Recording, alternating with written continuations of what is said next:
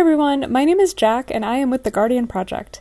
The following podcast is one queer group's perspective on the pros and cons of inclusivity at DWebCamp 2022. DWebCamp is a 5-day retreat for hackers, builders, and dreamers to gather in nature and tackle the real-world problems facing the web and to co-create the decentralized technologies of the future. It was described by one of the founders as the Chaos Communication Congress meets Burning Man. The idea is to come together to collectively, to exchange ideas, and to make connections. You do not have to be a tech person to go to DWebCamp, but just someone who cares.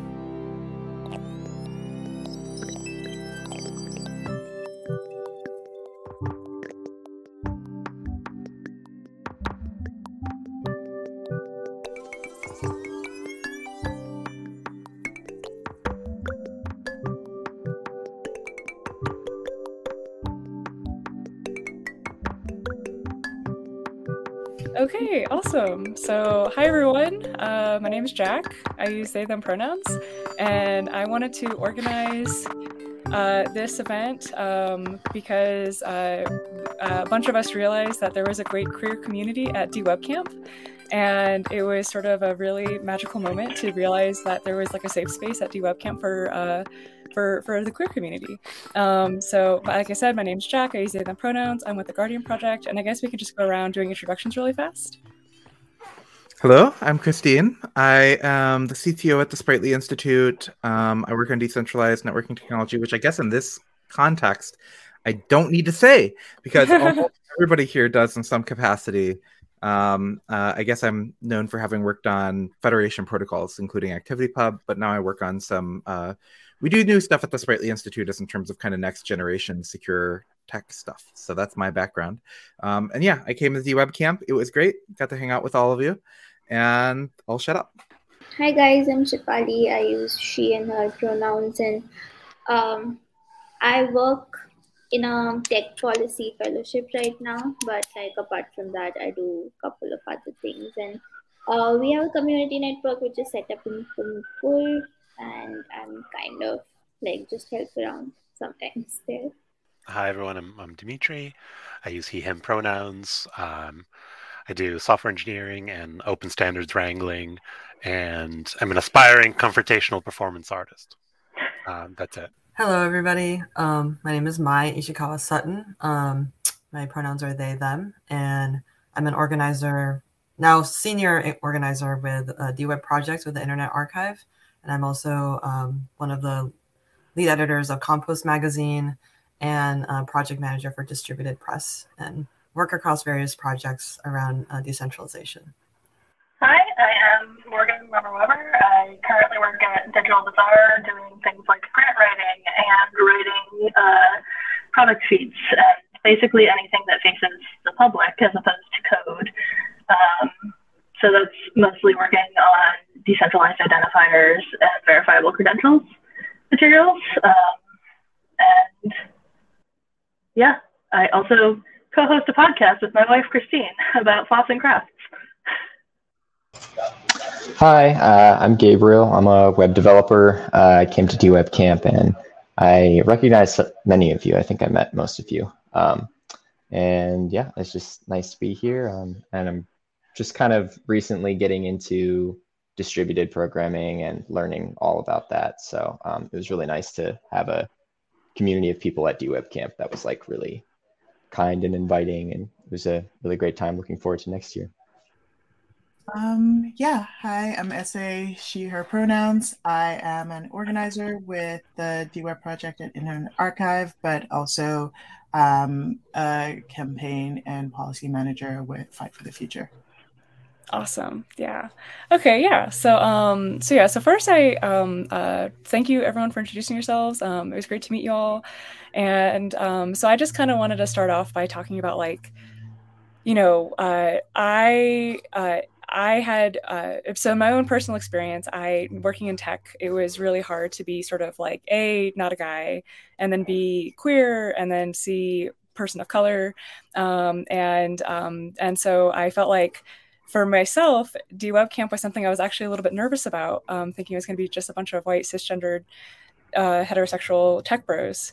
And it was actually like really like amazing to kind of like, you know, realized that that wasn't the case at DWeb Camp.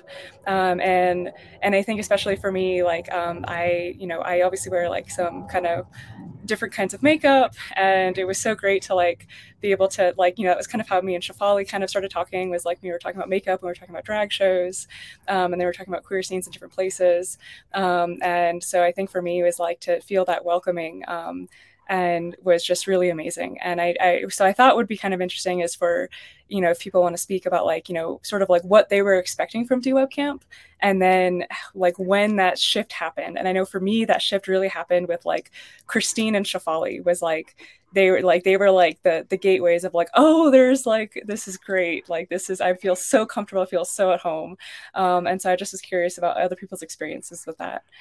Actually, it's kind of funny because I do very distinctly remember the moment that Jack and I first spoke, actually, because Jack had just spoken and just gave their presentation. And it was one of those times where like the person on stage seemed so cool. I was like almost like kind of like jealously suspicious of them. And so I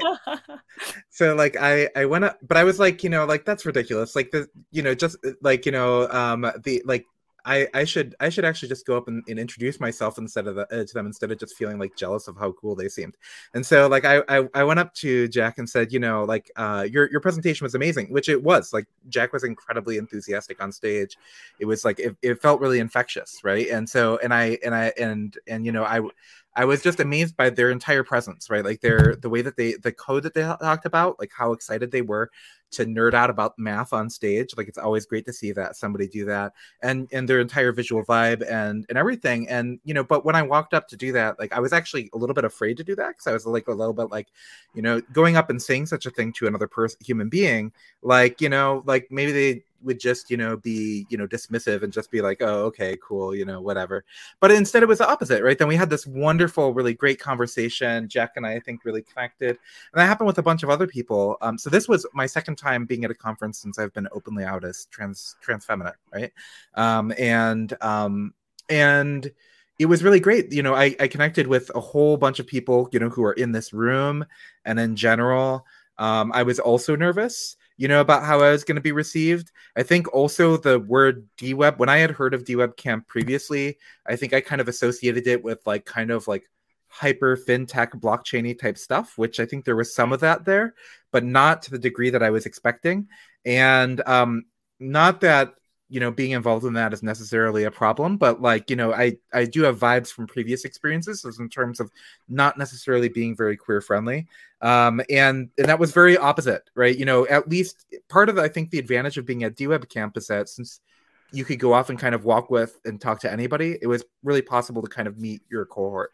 That just makes me really happy to hear. I mean, I think as an organizer, that was really my personal goal, was for everybody who is working on these different aspects of whatever decentralization means, to feel comfortable and to feel safe, to share themselves and be present and not feel like on defense. Like I came from a digital policy background. I used to be at EFF and would go to a lot of hacker conferences and hacker spaces where, I just like I just felt like I was like on defense, right? Like I had my guard up, and like I like had to kind of like have this steely surface, put on my bitch face, and then like, and not really like feel like I could really open up to people, because then like there are so many instances where, I just felt unsafe and, things happened. And I, as an organizer now of DWeb of events since 2019,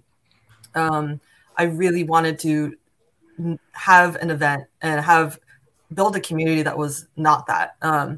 When I went to the first DWeb summit in 2016, it was like 90, maybe like 98%, cis white hetero seeming male, like just very male energy, right? With like startup pitches and all that. And I was like, hey, like if we're actually building alternative infrastructure that is meant for everybody, and that like everyone can feel safe, and that we are building something that is actually something different, then it has to be queer. It has to be, full of POC. It has to recognize and have everybody there, right? And I think yeah, I think I want to unpack a little bit, like maybe through this conversation. Like, I wonder, what it was like through our organizing that made that possible. And I've been thinking about that a lot.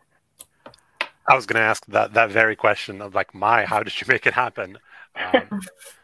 Yeah, definitely. That's a good question. Honestly, I think the conversations that we've been having since 2019 when we organized the last camp have really shaped that. Maybe part of it too is that we've been explicitly like, this is not a blockchain conference and like series. I think not being solutionist about things like from a tech policy perspective, but being more like based on like what are our actual human community needs, like what are, how do we not just assume that we have all the solutions. I think like the kind of like creativity and sort of like ways that we're thinking about technology maybe in our event series like is inviting to that. Like and also I think like the Internet Archive is also very, like I feel safe as a queer person at the Internet Archive in a lot of senses. And I think as like the stewarding organization, I feel like that really helps sort of like nestle this event like in that safety. Yeah. I have more to say, but I want to hear from others about this. Yeah, I know Shafali and Dimitri. Shafali, yeah. I want to hear. Okay. So like this was the first time I had been out of country, like India, and I came directly to California. I was quite scared at first, like who are the people that I'm going to meet, even though I like knew my like from Compost, and so it was just like a very surreal experience to like look at people in person first, but like later on, like when we even went on the bus, it just felt like such a good energy. Like when like the first time I met Dana, she just came and like hugged me, and that was the most welcoming hug to like open up. And then I had the all of these conversations, like me and Jack literally like one night we were walking around and I'm like, oh, you've got like amazing makeup and like would you like to do it for me? And she's like, yes, let's do it. And like next day we actually did it. And it was so much like it didn't feel like there was this boundary that I couldn't like ask people or like talk to people about something. And one of the like very important conversations that I think that stand out is for me when I had this conversation with Louisa about uh, polyamory and like we were just talking about if we really want to like decentralize everything, then we should also look at our like lives and like how can we decentralize love. And that is such a like it just opened me up to like all the possibilities and like and then like that just opened like doors for me to like talk to people and I just felt like really comfortable.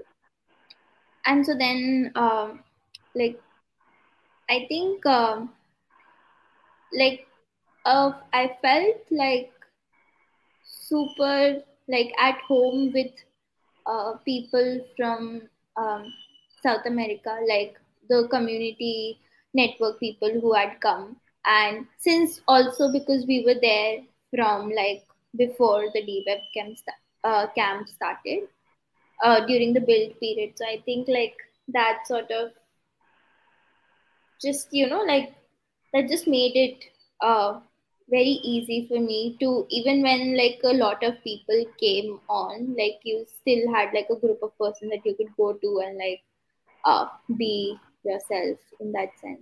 Yeah, it was just very comfortable and like very open to have these conversations, like even with August and Elian, and they were just talking about how they were from Argentina and then how they came to DWeb, and they were talking about Castro and like how they were roaming around and what they were shopping and what they were looking. And it was such an open conversation to have. Like, we were like, yeah, let's make a collective and this is what we want to do.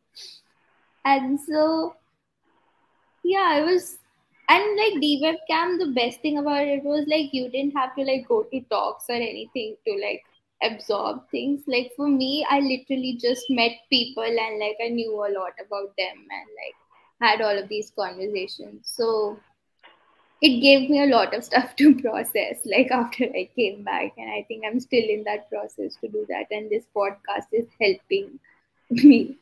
So yeah. Oh, that is so good to hear. Yeah, that's something I was kind of hoping that this podcast would do, would be like a place for people to process and to kind of like absorb and connect and reconnect and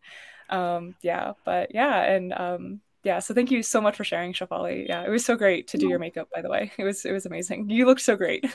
You always look great. Dimitri, did you want to share your experiences? So I'm listening to this and I'm so fascinated by, with my work hat on, I'm always interested in how very subtle changes in UI and affordances really change user behavior and really like change the whole vibe of, you know, like an app or a service or whatever. And so I'm listening to this and I'm like, if a conference wants to attract more queer people, more, you know, non-stereotypical engineer, like what are the things they can do? And some of the things that you mentioned is just the signaling beforehand that, okay, this is not solely blockchain oriented. So like I'm super interested in what sort of signals conferences can do, and also I'm interested in how much the organizers and the social connectors personal recruiting helps seed the conference attendance. Now, so I am sort of diverting from your question of what my experience there was.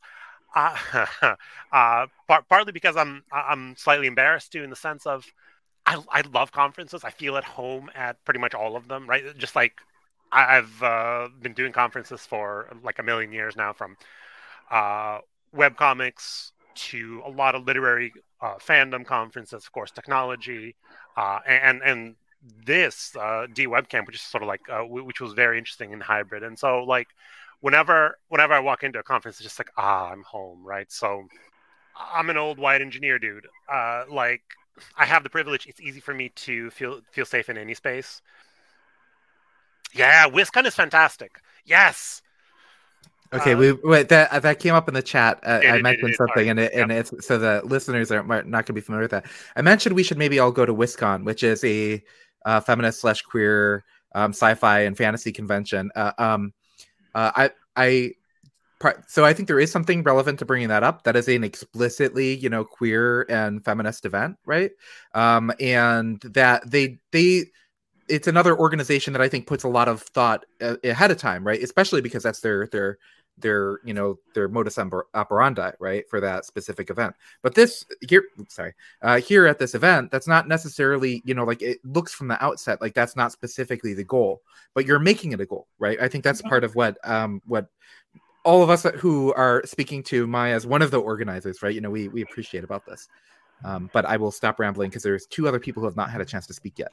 Yes, I definitely. think there's also a top-down effect to that too, that both the organizers at WisCon and at DWeb Camp, there was some diversity in the organizers, and it wasn't just, you know, the typical conference organizers for a tech conference that were primarily cishet white dudes saying they cared about diversity. There was actual diversity in the planning team, which I think makes it less performative diversity and more actually creating a community.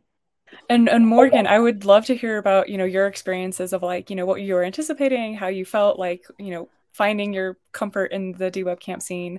And also, you know, at some point we want to talk about like what was still discomfort. But yeah, Morgan, so I'd love to hear from you. I'm going to actually combine those two things. I had very few expectations coming in because this isn't really something that I've talked about much, but I spent most of the summer pretty significantly ill. And one day, Christine came downstairs and was like, do you want to go to this conference? It's at a campground. It's about decentralized web. And they're selling out of tickets fast, so I need an answer now. And I'm like, okay. And it wasn't until like 2 days later that I realized, oh, wait, this is actually relevant to my job. So maybe I should talk to my boss about this. But so I had very little like thought process going into saying I would come to the conference. But that said, this is also the first tech conference I've gone to where it was actually relevant to my job. I'm an art historian. I got my PhD in art history in 2021. And so most of the tech conferences I've gone to, I have been there as an art historian who does digital humanities and is also married to Christine.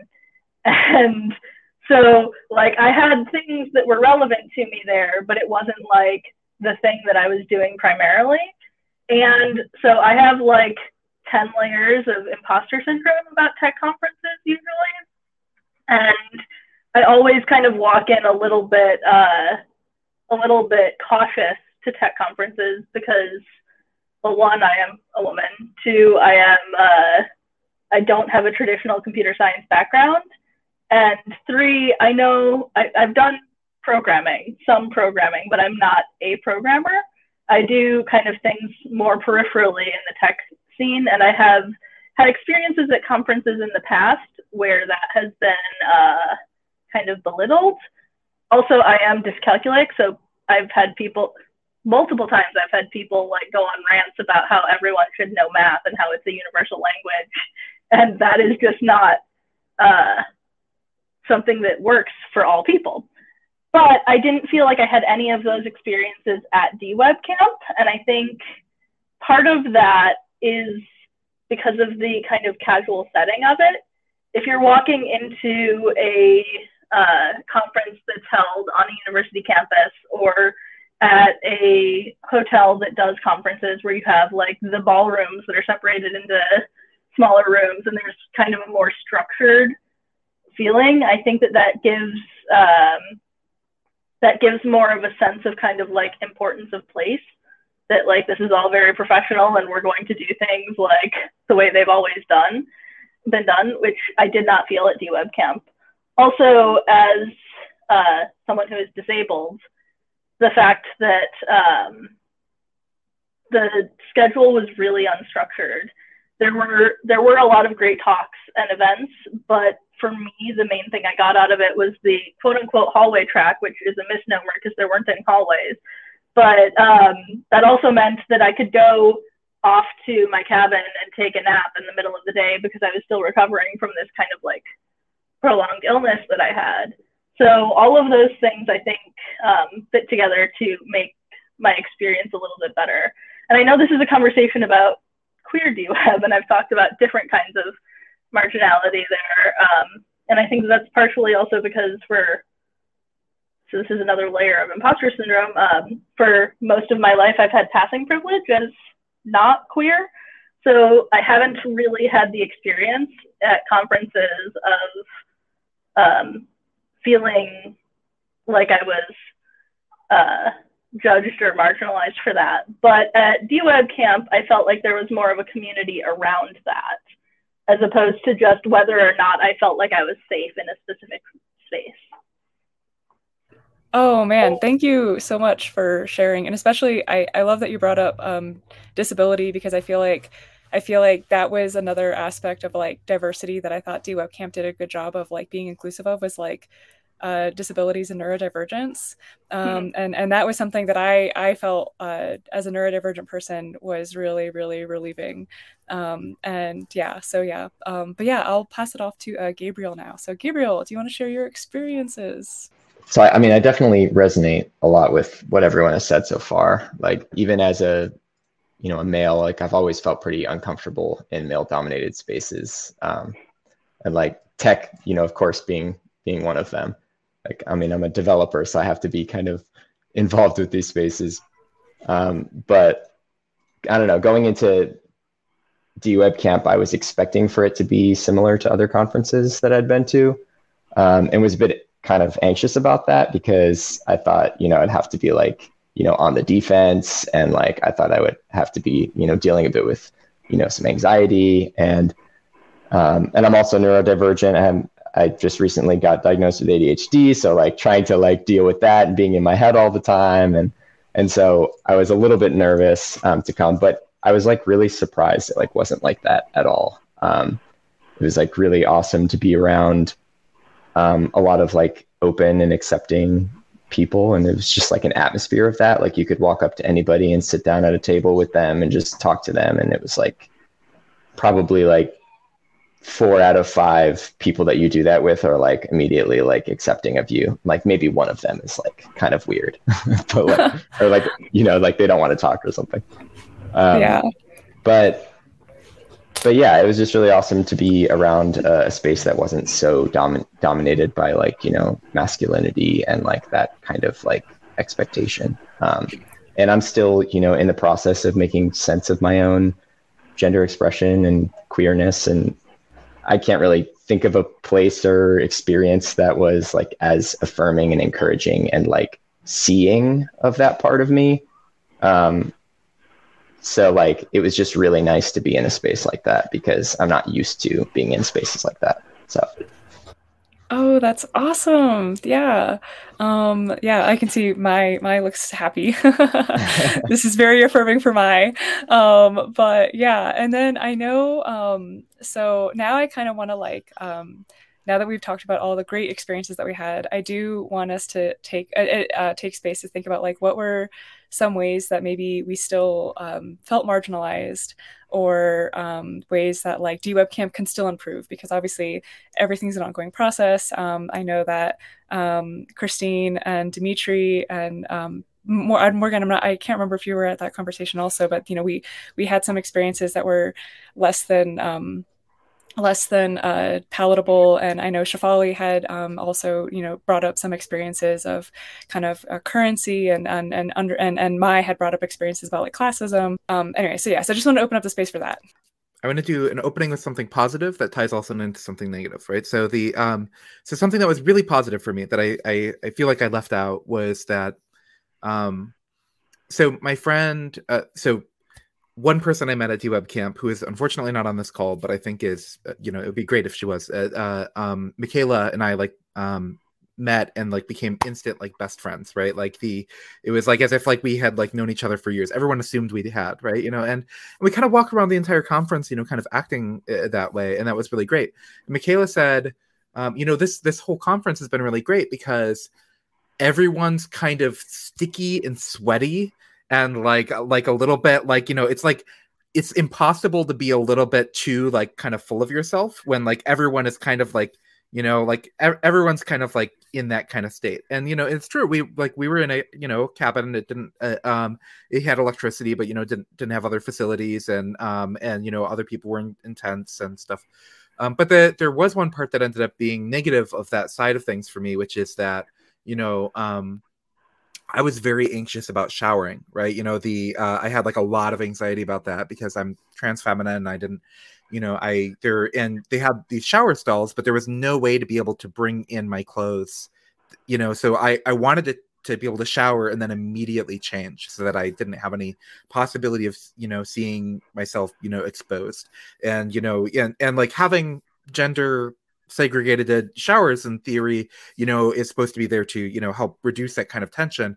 But, I have a lot of anxiety about, well, what if I step out of there and then somebody feels threatened by, I haven't had bottom surgery, right? Like somebody feels threatened by, my appearance. So I showered and then immediately like ducked to like grab the things and like tried, like made all my clothes wet in the process of like trying to deal with that type of situation.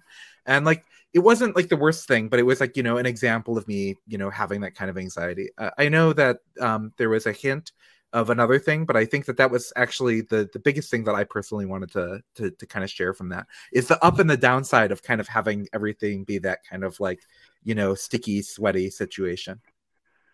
Can I bounce off of that? So again, I liked the campground feel of it. It set a good tone for the conference overall. But I brought up disability before, so I feel like I have to bring up disability on the negative side of things too. So it was not a terribly easy space to navigate if you are disabled. And two, a lot of the spaces that, well, maybe not a lot of them, but many of the spaces that there were events in did not have any chairs with backs or even chairs at all. And I had to leave multiple sessions early just because I couldn't handle sitting in that space. And like halfway through the conference, someone said, why don't you just ask if you can haul one of the folding chairs around? And I did, and that helped a little bit, but then that also meant that I was hauling a chair around, which again is not terribly ideal if you are disabled. So I think maybe just having chairs present, even if they're not in use at all times, just having a few chairs available at all of the sessions would be helpful so that people didn't have to specifically ask for accommodation if they needed it, would be good. Thank you so much for sharing that. That is so important. And yeah, because like, you know, that is something that I feel like is, you know, why it's so important to have these kinds of conversations after, so that we can all like, you know, be able to realize things that maybe we didn't realize before. Yeah. And yeah, did anyone else want to share, you know, Shefali, I know you had kind of brought up while we were talking before about some kind of things that you had noticed, if you want to share. After Christine said about the shower situation, I think that also kind of resonated with me because I am not comfortable with other people seeing my body. And like the showers were like that they didn't have like hooks or something to keep your clothes. And like I was just fumbling around with like trying to keep my clothes dry, but in the shower at the same time. So yeah, that was one thing. But apart from that, I think so. Since the conference was in US and like the currency difference is like $1 is like 80 rupees, and like that kind of takes a toll on you because you're constantly calculating in your head how much money I'm spending right now. And like in general, like so even though I'm pretty comfortable here like with what I'm earning, that is not the amount that I could spend in US. So like to even come to US, there was this whole 2 months planning and like saving up that I did, like even if I come and like if I'm in a spot, like I am able to kind of pay for that or something. And like it was just very weird to like think about even $10 or something like that, because for people $10 is nothing. Or like even in cab space, like if you had to book a cab, like if you can't get public transport, because initially I couldn't figure out like how the public transport in the city work, or like I was a little bit skeptical about it or like scared about it. And so those things could have, I think, helped me, because like when I was booking a cab, even though the cab was like $25, it just felt like, oh my god, $25. And that just went into my head as like I'm spending 2,000 rupees right now for just like one ride to 2 kilometers thing. Yeah, so like maybe that kind of things, initially how you're coming into the city and like how you can settle into the city, and small things like that could be helpful. Yeah. Like even in like not in camp, I say the food was still there, but like what if I had to go out, or what if I couldn't like take that space at that time? So those little things is something that I think would just help people to do that. Yeah, I think that is a really important point to make. And I know that you had kind of brought up, Maya and Essay had kind of discussed like sort of, you know, situations of classism at DWeb Camp. So I don't know if you would want to speak on that. You or Essay would want to speak on that, but I feel like that's also a really important part of this discussion too. Yeah, definitely. I think, you know, personally having this feel like accessible to people, I think the economic aspect of it is very central to that. The DWeb Fellows program, it brought at least this year 25 folks from all over, and we, the fellowship paid for everything. We also gave them stipends, and like that was to sort of like make it so that they didn't have to think about that. It was like, they felt like taken care of, and they could just like experience the camp and not have to worry about those things. But I know that it's still not affordable to come to the Bay for a lot of people. And it's like, even if at the camp, like money didn't kind of exist, like once you were there, the food was all available, there were drinks, there was no exchange of money. The venue itself actually like usually has like a cash bar. And we were like, no, actually, we don't want that, because like, we don't want people to have to think about like that. And like, it's also not just like an alcohol centric event. And that was actually like sort of one aspect of it. We didn't want people to be getting like extremely drunk, right? Like as a matter of also safety, like personally speaking, like a lot of people who that I've been around that I've had negative experiences around at conferences has been around like alcohol, right? But that's a side point. So everything from, making the tickets income tiered to like personally, like at the virtual events over the past couple of years, trying to pay people for speaking or doing writing for DWeb events. Like I really, really care about compensating people's labor and like recognizing that, because I think a lot of times like people who are sort of elevated and included in these conversations are people who can just like volunteer their time freely. And then, for, I guess, like the recognition of their name or whatever. But like a lot of people can't do that, especially like I think, people of marginalized identity is like, it's already a struggle to survive in this economy. And so, I think hearing that, I think like it makes me think like, I wonder if there can be kind of like a general, what would you call it? Like scholarship fund, for people who aren't a fellow, but like could really use support like before and after the event, wherever the event happens, to like be able to like navigate the city where it's happening. And I think California is particularly expensive, right? And so I think partially like why also one of the many reasons why we want to have DWeb camps elsewhere is so that it's like not so focused on California overall. Yeah, those are all really great points. And yeah, I love the idea of like just like a general like pool of scholarship to like kind of, it's one thing it's great to like be able to pay for the flight and the event itself, but yeah, there's just kind of, Shefali's experience of like the before and after parts of just being in the Bay Area is really important to highlight. And I know, another thing that I know I personally wanted to bring up as like a negative experience that I had is there were a few of us who were kind of sitting around at a table having a discussion about kind of like, we had, it was about kind of like lefty politics.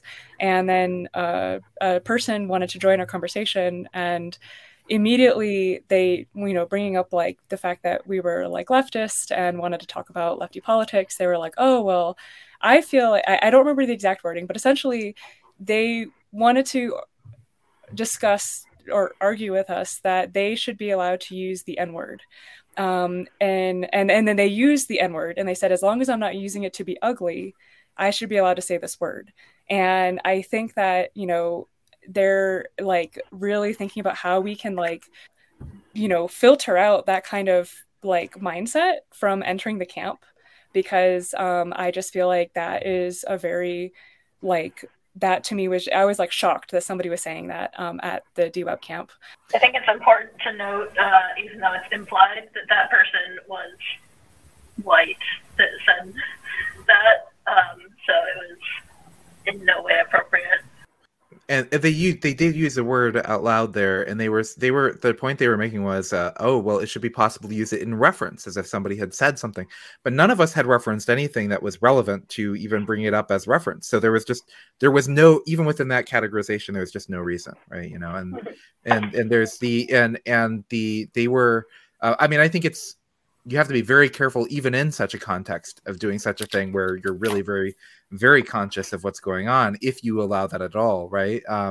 And that wasn't happening, right there. And it was really, there was a magic circle of a group of people. They were kind of informed in entering the circle that, you know, this group of people had a very intentional set, you know, kind of like, you know, this is the setting in which these people are having this conversation. If you're entering it, you know, you should know that that's what's happening. And they entered it saying that they were going to, you know, and then instead wanted to challenge that, you know, like, and instead wanted to actually make a specific point of all of the grievances they had against that kind of circle. And that was frustrating, right? You know, it was not just frustrating. They were uncomfortable things to talk about in the best of times, but especially when you already preset a context in which we're saying, you know, hey, we have already established this is what this group is talking about, right? You know, there was another group that I participated in the you know, night before that was talking about, you know, some other types of things that were where, you know, we had set up a completely different magic circle, you know, but like to walk in there and do that, things that I think were things that would be uncomfortable to say at the event in general, but especially I feel like trying to make a point. It was uncomfortable. It felt very polemic. Like it just felt like very like combative of like, oh, you identify as like the left. Well, like here, like exactly like Christina saying, like we should have Confederate statues still, and we should I should be allowed to say this word. It was very it just for me felt very like. And I knew that everyone in this magic circle wasn't comfortable, but I know it was one of those things where I was like, is this how other people are at this conference? Like, is this person an outlier, or is this actually like just what outside of the magic circle is like? And so that's something that like, you know, like I immediately like I felt like I had to be so much more careful with who I was talking to people about, because I was much more on guard after that moment. So I was not part of that initial magic circle or that conversation, but Christine had told me about it, and then the next day, me and another woman, actually another few women, there was a table of women that were doing crafts, and the same person approached us and started saying some fairly sexist things as well. And I think that I will say that behavior at DWeb Camp was unusual enough that I texted Christine and said, is this the same guy? And Christine texted me back and said, yes. So I don't think that it was necessarily an endemic problem at the conference, but that's the kind of thing that a code of conduct should be able to mitigate. But it's also incumbent on people to then, you know, report code of conduct violations, which if you are in some way a marginalized person at a conference and someone who is not a marginalized person is being inappropriate, then sometimes it's hard to report that, especially if it is a series of microaggressions that in total are very obvious and apparent, but any single one of them is maybe not a code of conduct violation. Yeah, I had a sort of a separate incident at one of my sessions, and it was a different person. And though I did hear that this person was similarly disruptive and like interrupting of many sessions and just like asking a lot of questions in a way that was like, oh, I'm ignorant, but like, can you tell me? But they kept raising their hand and just like really sort of like making the space feel really uncomfortable. And I'm the kind of person that just like, if someone is being disrupted, I just like shut it down. And so I just was like, hey, what's your name? And then like, they kind of like responded like defensively. And I was like, can you please, like we have a conversation here with a certain level of understanding and agreement here. Like, can you please save your questions for the end? And like, it ended up being okay, but like, we still felt really uncomfortable, like with the fact that they were also just like writing a lot of notes while we were talking, and it just felt like being surveilled or something. And like, as an organizer of this, like, I want to understand how to mitigate that, like how to, like, I think, there was only 3 or 4 people on the code of conduct team. Unless like we tell them what is going on, then like nothing can be done about it. But like, I think instead of also just sort of like maybe, like obviously I think making it bigger in a sense may be a way to go about that, where we also like do maybe like sort of practice or something like before this event, or like just, you know, just generally like how do we do confrontation well, I think is like something that I really want to get better at, because like I want to defend myself, you know, like not in a way that like just like make someone just like angry and just stomp away necessarily, but just be like, hey, like that's not okay, you know, what you're saying, it's making me uncomfortable, and like, you know, you have to see me for that. And if they can't, like once you do that and they still are disrupted, like they just have to be removed from the space. And so I mean, I'm obviously like not saying that those people are welcome. I'm just saying that like I think in general, like in my life, like I want to be able to like be stronger to like kind of like sort of like not just sort of like take it, I guess. At the same time that I'm building safe spaces, because I think it's both, like, because, you know, I think in tech conferences there's always going to be people like that, or hopefully not, but like, you know, there are often people like that, and I think like figuring out how to deal with it constructively is like something that I really want to figure out. I know for me, like it was one of those things where I didn't know about like the code of conduct team, so I think that could be very helpful of like, you know, allowing, and maybe it might have been, I'm sure it was like written down somewhere, but I feel like, you know, it thinking about like, you know, as far as, you know, there was a lot of pre-sessions, but like virtual sessions before the actual conference itself, and if we like make it a point of like, you know, like if anybody says anything to make you uncomfortable, like reach out to these 4 people, and like just really hammer that message home of like, you know, we're about DEI, we want everyone to feel included, and obviously like if you're using racial slurs, even if you're doing it in this like, well, I'm just hypothetically talking about the idea of using it, is like that's just not okay. Like it's just point blank, no racial slurs at any point, at whatever point in the conference at all. I also want to add one experience where there was this person who had recently bought land in another country, and they were looking for, I don't know, building a community there. And it felt like very like the way that they were talking about the whole situation. It felt like it was colonizing that space again. And like we didn't have words to like kind of talk to them or like tell them that this is what you're doing, and like when you're participating in our sessions it feels like you're just kind of exploiting what our experiences are in that sense. And again, like it just resonated with what Mai said, like I would also want to like uh, be better in those situations and enable to point out that this is what you're doing, and like how do I do that.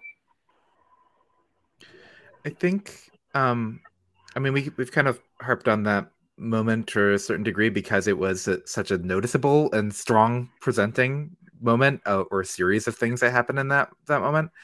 And in some ways, actually, I've looked at it and back at it and thought, like, you know, well, what could I have done better? Like, you know, if I had really, you know, what I wish I had done would just say, hey, this is just not acceptable. Just like we already told you what this conversation was going to be like, and this just isn't okay in general. Like, just like we don't want to have that in this conversation. Instead, what I tried to do was to try to like address everything rationally, as in terms of being like, you know, like talking things through and saying like blah, blah, blah, and also dropping what I thought were really strong hints that apparently were not, you know, and I feel like maybe I'm kind of susceptible to trying to be to the exactly the type of behavior that I did, where, you know, where I try to talk through things and I try to give people hints and stuff like that. And maybe in the moment I could have done a better job, right? You know, but I like everybody, I think at one point did kind of stand up and actually say kind of indirectly what they felt about things, but nobody said, you know, you should leave. But what should we have had to, right? You know, like, and it's hard, I think, in a moment to know what to do when a circumstance like that happens, right? Like, it's just, I kind of just didn't really know how to be able to handle it better than I handled it. Likewise. And I think that this brings up an important point. So like Christine, I had exact same experience. I'm usually fairly comfortable confronting people about that, but I was just mesmerized with how cliche and stereotypical the person was being, and just like ignoring all the social cues, ignoring like actual words like, hey, you're intruding, like, and just like barreling through. And the reason I mention that is so there's this concept called active bystander training, and it deals exactly with this thing. I think culturally, or even cross-culturally, we're really not familiar with, not trained with how to diffuse situations like that, how to interrupt somebody like that gracefully or ungracefully. And so, like, maybe offering something like, active bystander training in conferences, though that sounds awkward, but like might be helpful to people, because I think a lot of us would be really interested in, like, okay, so next time that happens, what should we do? Could you explain a little bit more about what active bystander training is? It sounds really interesting. Yeah, so like classic active bystander training usually deals with how to diffuse situations of like sexual harassment and like pre-assault, essentially, because overwhelmingly there's been a lot of like social studies done, and overwhelmingly there is a tendency for people, even who are like horrified that stuff is happening and could theoretically help, are just like kind of frozen and don't react. A lot of it is the effect of, well, it's not really up to me, somebody else will take care of it, that kind of thing. And so active bystander training, first of all, points that out, even pointing it out and being aware that that's our tendency as humans, as parts of this culture. That alone helps, but they actually go into details of, okay, here's what you should do instead. It also reminds me of on airplanes. One of the things in airline accidents, one of the things that constantly gets reported is a lot of people die or get injured or whatever because of the tendency towards inactivity. Like when something happens, or like when the plane crashes, you're kind of frozen. You don't want to get out of your seat. And so one of the very first things that people train like airline stewards for is just get people moving, right? Just break that initial barrier of inaction. I just want to say, if you have something on the schedule too, like active bystander training or something like that, then that's a flag that people can see before the conference too, that the conference is taking an active role past just having a code of conduct, because sometimes codes of conduct are passive. And I've definitely been to conferences that had a good, solid code of conduct that was not enforced once I got to the conference. So having something like that to show that you're, taking a step further, whether or not the active bystander training is going to be like one session is going to be enough to actually have much active use at the conference. It just shows that it's something you're considering. What are other things that you'd like to see happen? Like we've had a couple ideas about like introducing the code of conduct team beforehand. And this, I love the idea of having active bystander training at the event. But what are things that like both just sort of like functional things, like things that will just make the conference better and like safer, but then also fun stuff, like what would be some things that would like queer it up even more?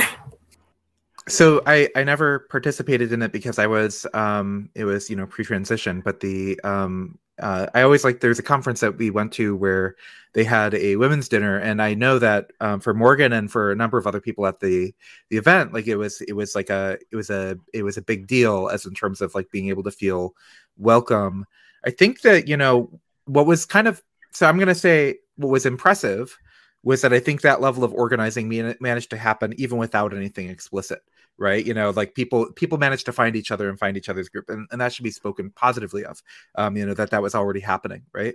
But it could be awesome to actually have some sort of thing like that, right? Like what if you had like a campfire circle for the for the queers, or what if you had a breakaway for people of color who wanted to do whatever, like have a hike, right? For people who are in specific groups, right? We're already in the woods. Why not have a hike, or something along those lines, and find what the group of people are comfortable and able to do from an ability standpoint, right?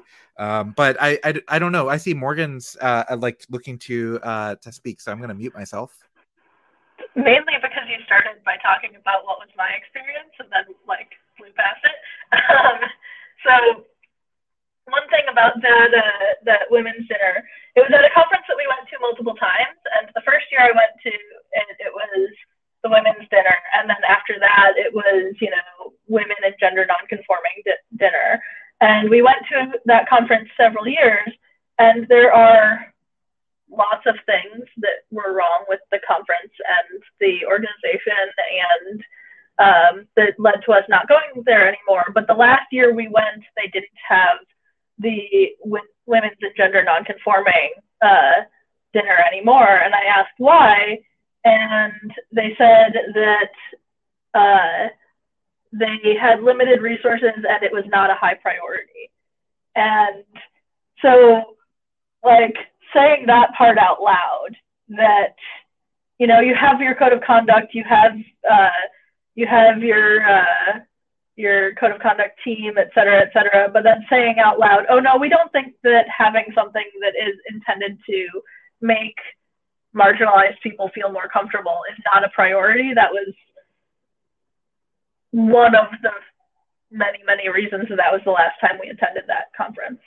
Wow. Also, to go off of one of the other things that Christine said, bringing up WisCon again, because it really is a well-organized conference. They have, now this is done at a hotel that does conferences, so they have the ability to do this, but they have different rooms for different functions that are just available.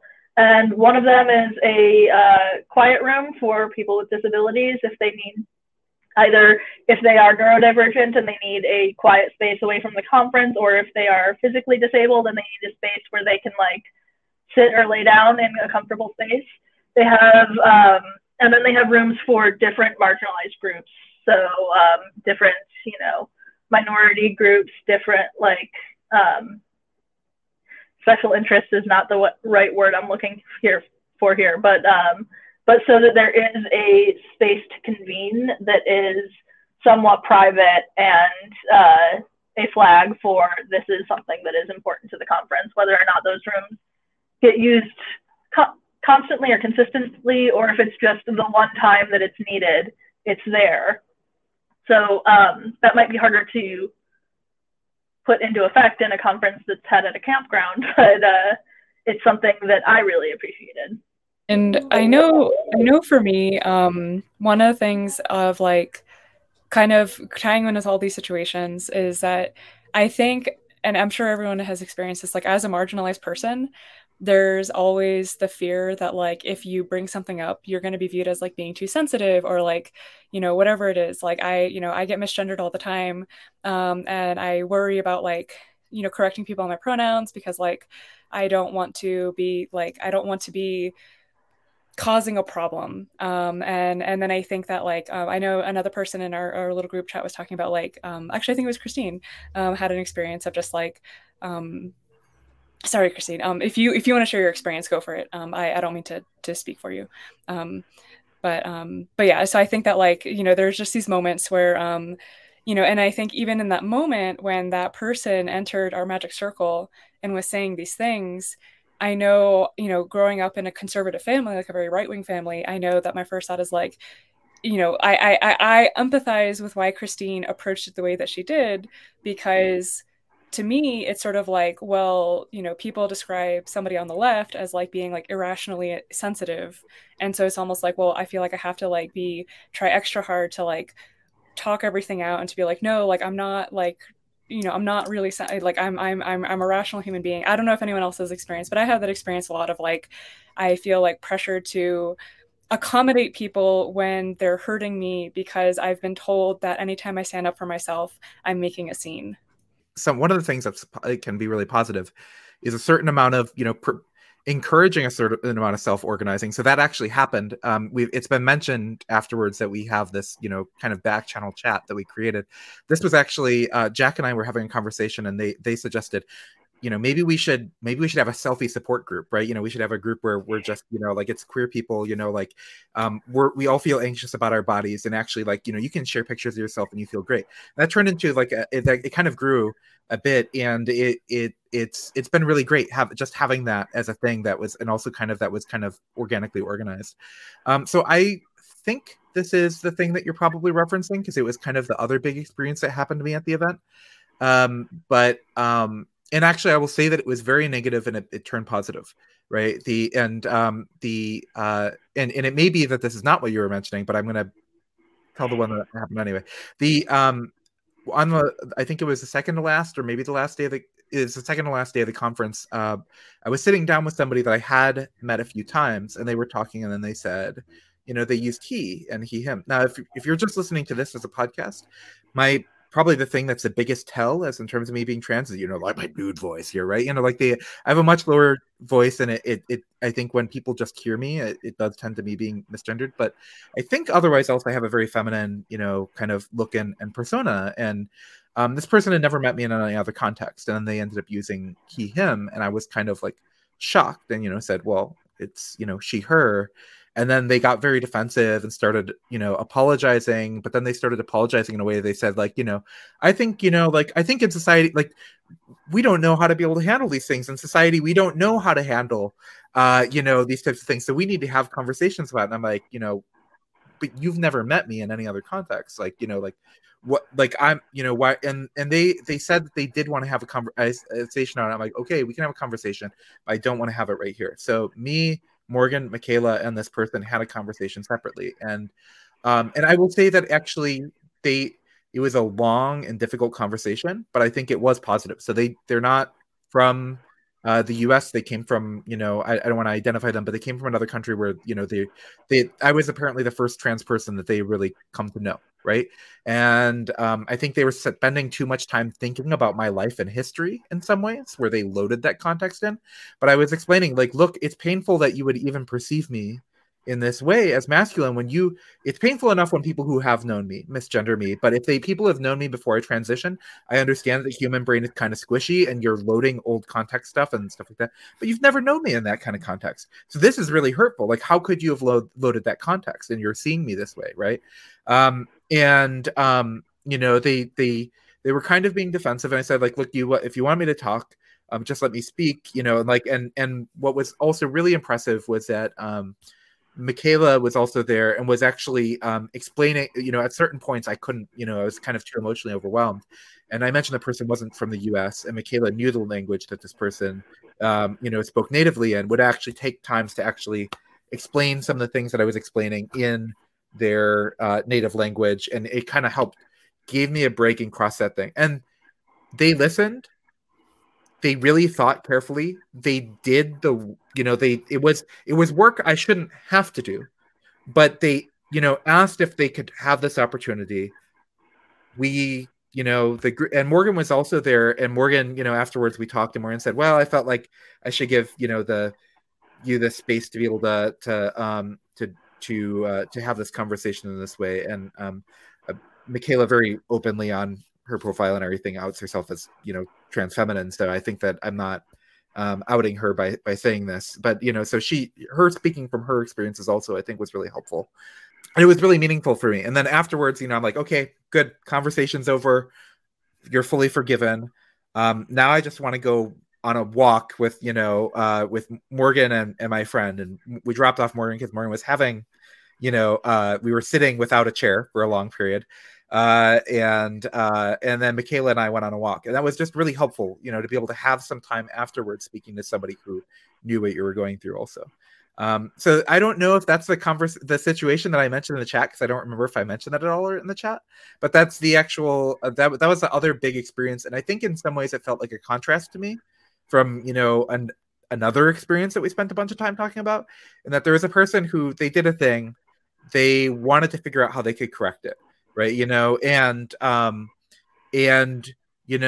think in both circumstances, I spent effort trying to explain, and try to explain what, why I perceive the problem and, how to be able to do it. But I think the difference is somebody who's really being earnestly interested in listening and, trying to figure out how to be able to be responsive to that. Oh, okay. You know what? Yeah, it's getting late, so we can wrap this up. Sorry. We've been talking for a minute. Did anybody have any closing thoughts? I have so much to say, but I mean, I'm just really grateful for everybody sharing what their experiences were.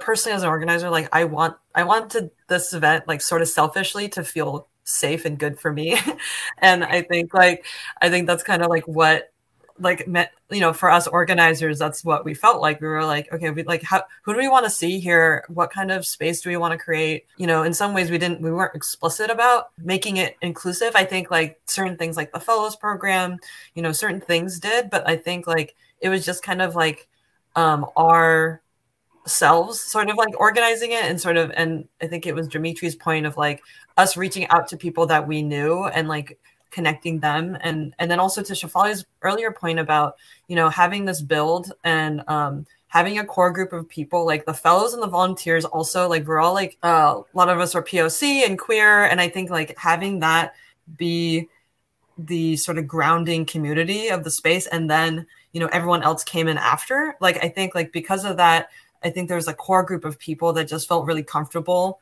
in the space already, and then that sort of creating a space of belonging for everybody who I think typically don't feel belonging in these spaces. So this is fundamental to me as an organizer, and just to also, I mean, who cares about the technology in some ways, this, it's about the community, and the technology comes out of that, but how do we have some of these, I think, conversations and skills made more explicit? I would love to just think about how to do that in between the events, I think, because it's not just about the event itself. It's how do we build and make better protocol, not, I hate the word protocol, make better behavior and sort of community, in the meantime.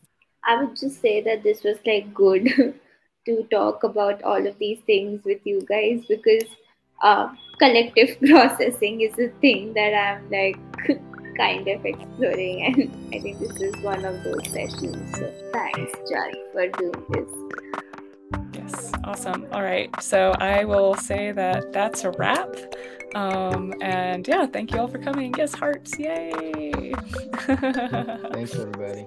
Thanks, everyone.